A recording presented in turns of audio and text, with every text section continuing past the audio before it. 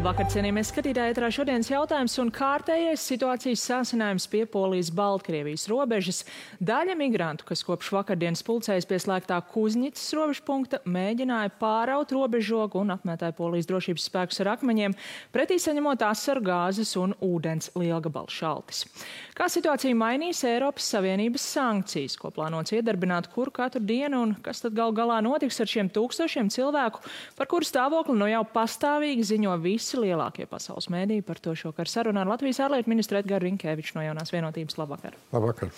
Rinkevičs kungs, esat, jāsaka, gandrīz tikko atgriezies toskait no Eiropas Savienības ārlietu padomes sanāksmes, kur vakar tika panākt vienošanos par jau 5. sankciju paketi pret Baltkrieviju. Pagaidām diezgan tāda vispārīga informācija, kas tur ir iekšā, vai varat jau atklāt kaut ko konkrētāku? Jā, vakar tika panākt vienošanās par tā saucamo 5. sankciju paketi. Tā ir politiska vienošanās, tagad pie tās strādā juristi. Es gribētu cerēt, ka tuvāko dienu laikā juristi tiks galā ar slīpēšanas darbiem un arī tiks publicēta gan personu, gan arī uzņēmumu liste, kas attiecīgi tiks pakļaut Eiropas Savienības sankcijām. Mēs arī esam koordinācijā ar līdzīgi domājošām valstīm, tādām kā ASV, Lielbritānija, Kanāda. Varētu gadīties, ka ar zinām laika nobīdi, varbūt ne precīzi 1:1, bet arī šīs valsts varētu kādas papildu sankcijas piemērot. Par uzņēmumiem, ko minējāt, konkrēti līdzsabiedrības. Vai tas, ka gan Baltkrievijas Belavija, gan arī Turcijas Nacionālā aviosabiedrība Turkish Airlines, kas iepriekš veda migrantus no Stambulas uz Minsku, tagad abas ir paziņojuši, ka to vairāk nedarīs, vai ar šo būs pieticis, lai izvairītos no iekļaušanas sankciju sarakstā?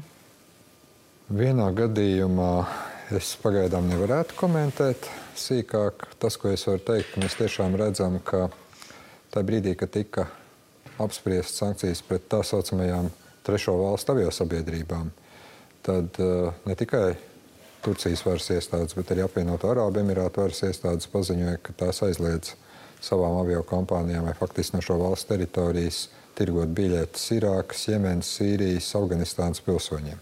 Es domāju, tas ir viens no tādiem ļoti reāliem un samērā efektīviem soļiem. Tas nenozīmē, ka netiks mēģināts atrast kādus jaunus maršrutus, bet arī tas prasa laiku, un tomēr redzot gan šos kadrus no Polijas-Baltkrievijas robežas, gan arī man tomēr ar labu vārdu un, jāsaka, diezgan augstu jāvērtē tas darbs, ko veic Eiropas Savienības diplomātiskais dienests kopā ar dalību valstīm. Arī man vakar bija saruna ar Turcijas ārlietu ministru, kur es teicu paldies par jau pieņemtiem lēmumiem, bet mēs arī vienojamies tālāk sadarboties.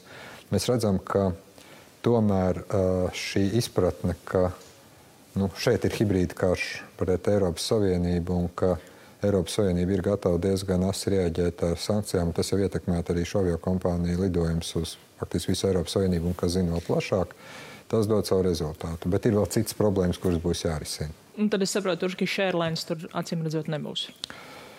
Man liekas, ka šeit mums vajadzētu ieviest skaidrību. Tā saucamā 5. sankciju pakete ir faktiski jau akceptēta politiski. Tātad, ja tur kādas izmaiņas varbūt varētu būt, tad tās vairāk būtu ar juridisku raksturu. Tur ir arī zināmas nianses jāņem vērā.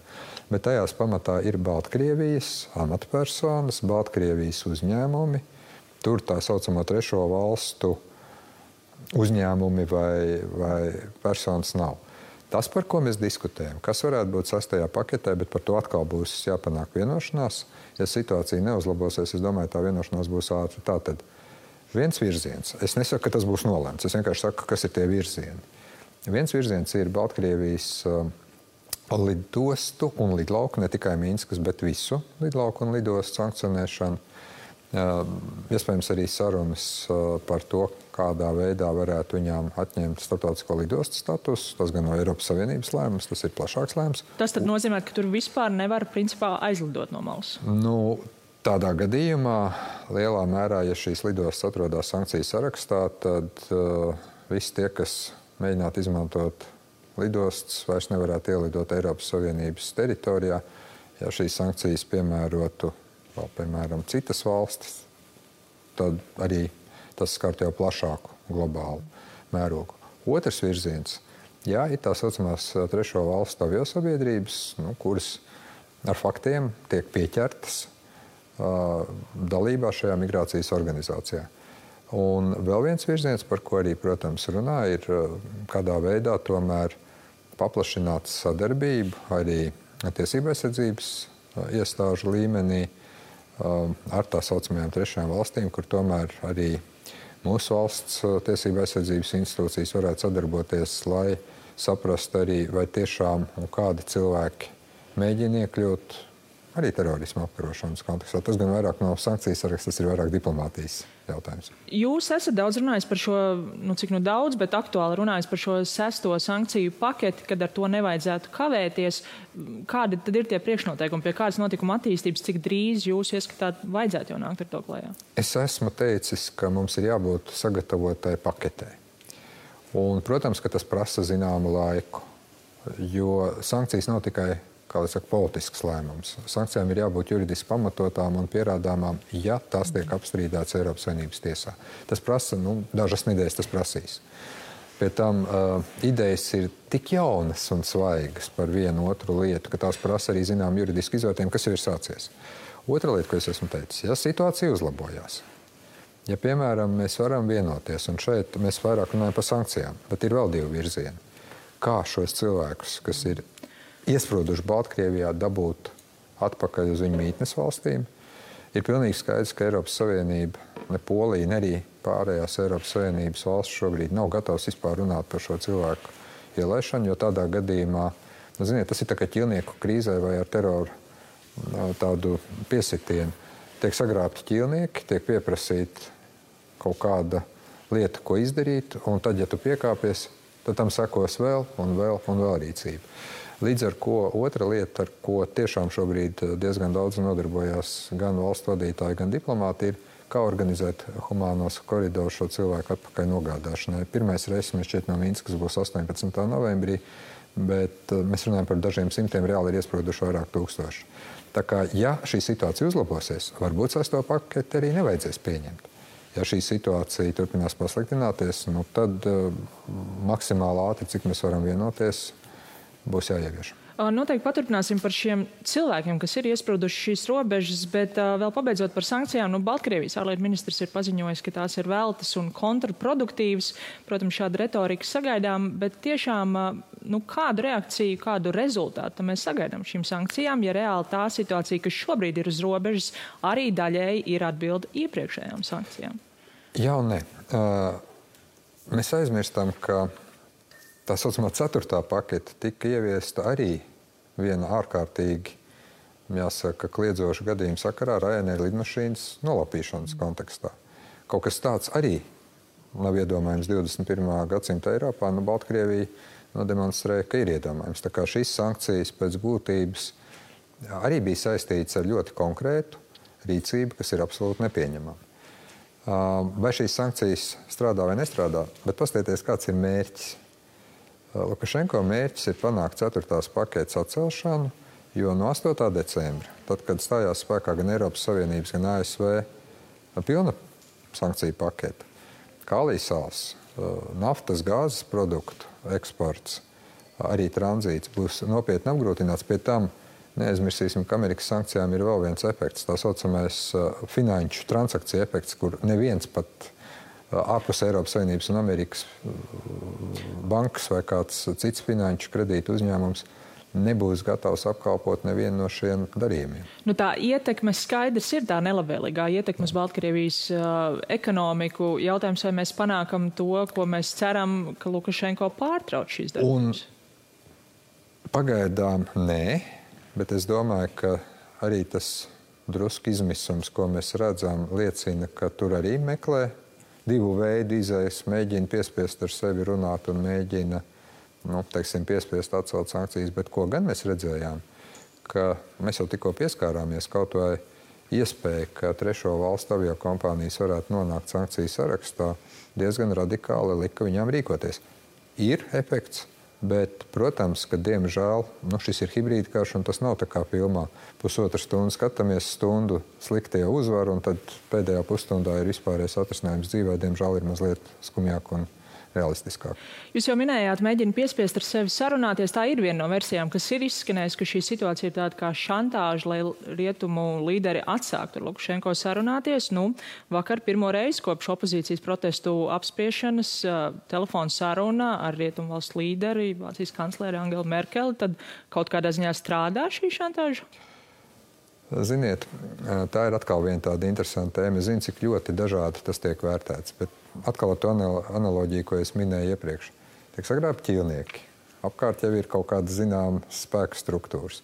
Bet ir viens brīdis, kurā tu mēģini kaut kādā veidā to situāciju risināt arī tiešos kontaktos. Tas var patikt, tas var nepatikt.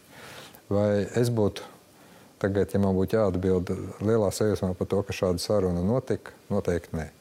Vai mums vajadzētu tāpēc uzskatīt, ka pasaule ir sabrukusi? Arī nē. Vakardienas lēmumi.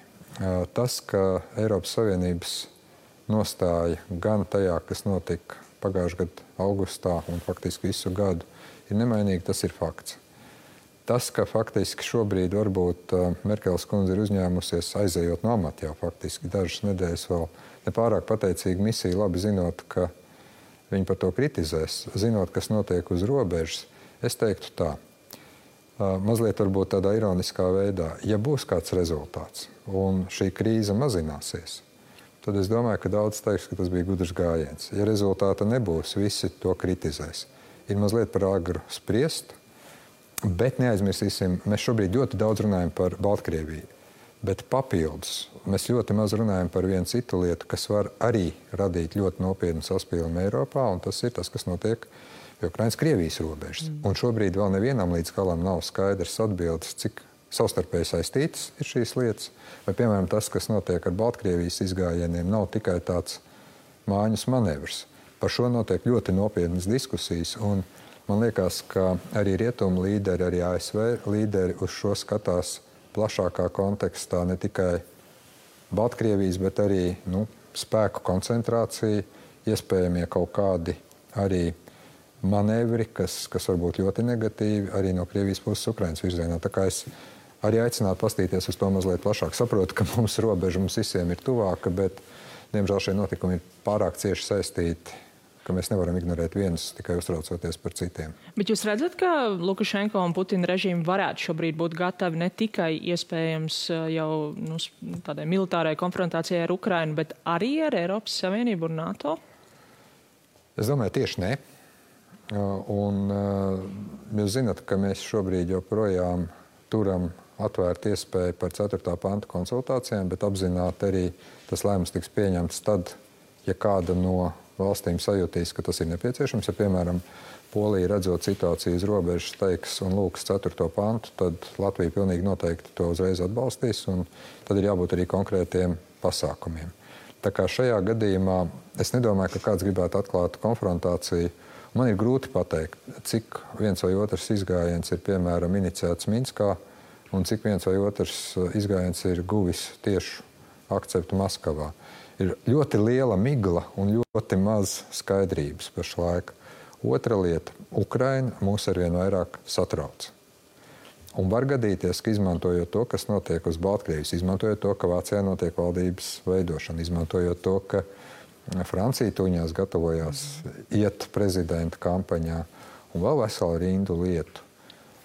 Kaut vai, teiksim, pēdējais Krievijas prezidenta dekrēts atļaujot tā saucamajai Doņetskas un Luhanskas tautas republikām piedalīties Krievijas iepirkumos, valsts publiskajos iepirkumos. Tas tikai liecina, ka kaut kas notiek tāds, kur mums ir jābūt gataviem reaģēt, bet ir arī jāsaprot, ka pašlaik šīs krīzes tiek risināts un šīs problēmas tiek risinātas to ienākšanas kārtībā. Atgriežoties pie šiem cilvēkiem uz robežas, laikapstākļi tiešām kļūst arvien ziemīgāki, ja tā var teikt. Protams, ka šī problēma pat no sevis neatrisināsies. Daļa no viņiem ir izteikusi vēlmi, tā vismaz ziņo arī vēstniecības, atgriezties mājās. Lukašenko pats apgalvo, ka tiek arī organizēta kāda repatriācija. Viņš gan vienlaikus ir arī apgalvojis, ka viņš varētu viņus iesēdināt lidmašīnā un aizvest pataisno uz Minheni. Jūs redzat, ka tas ir tas risinājums, ka tiešām repatriācija visiem šiem tūkstošiem cilvēku notiks? Šķiet, ka neviens no Lukašenko kungām sniedz tādu informāciju, ka kopš māja beigām neviena Baltkrievijas aviokompānija nevar ielidot Eiropas Savienībā, tā kā būs pagrūti uz to Mīnhenu aizlidot. Tas ir viens. Tāpat kā tur vēl šādas tādas lietas, ko man liekas viņam baidās teikt.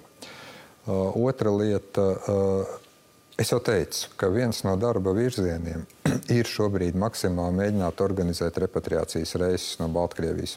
Tā nav tikai Irāka, tur ir vēl vesela rinda valstu. Otra lieta, es saku, jau faktiski trešā lieta, mēs arī strādājam uz to, lai tomēr tādas starptautiskās organizācijas kā ANO bēgļu augstais komisārs ne tikai mīļi apskrien Latviju, Lietuvu un Igauniju ar gudriem padomiem, bet arī daudz aktīvāk strādāt Baltkrievijā. Tas, ko es esmu dzirdējis, mūs tur nelaiž. Es domāju, tas ir lielā mērā arī ANO kredibilitātes jautājums, un arī šai organizācijai ir daudz vairāk jāstrādā šajā ziņā. Tas, ko tur laiž, tie ir ārvalstu žurnālisti. Šī situācija šobrīd tiek plaši atspoguļota visos lielajos medijos, CNN, BBC, bet no Baltkrievijas robežas puses. Vai jūsuprāt, tā ir pareiza rīcība, ka Polija pie savas robežas medijas nelaiž, un ne tikai medijas, arī, piemēram, Eiropas robežas apsardzes aģentūra Frontex? Tā ir Polijas izšķiršanās, vai laist vai nelaist Frontexu. Tā nav nekāda obligāta prasība. Ja mēs lūdzām Frontex palīdzību, arī Lietuva lūdza Frontex palīdzību, mums bija sava apsvēruma, Polijai ir savi.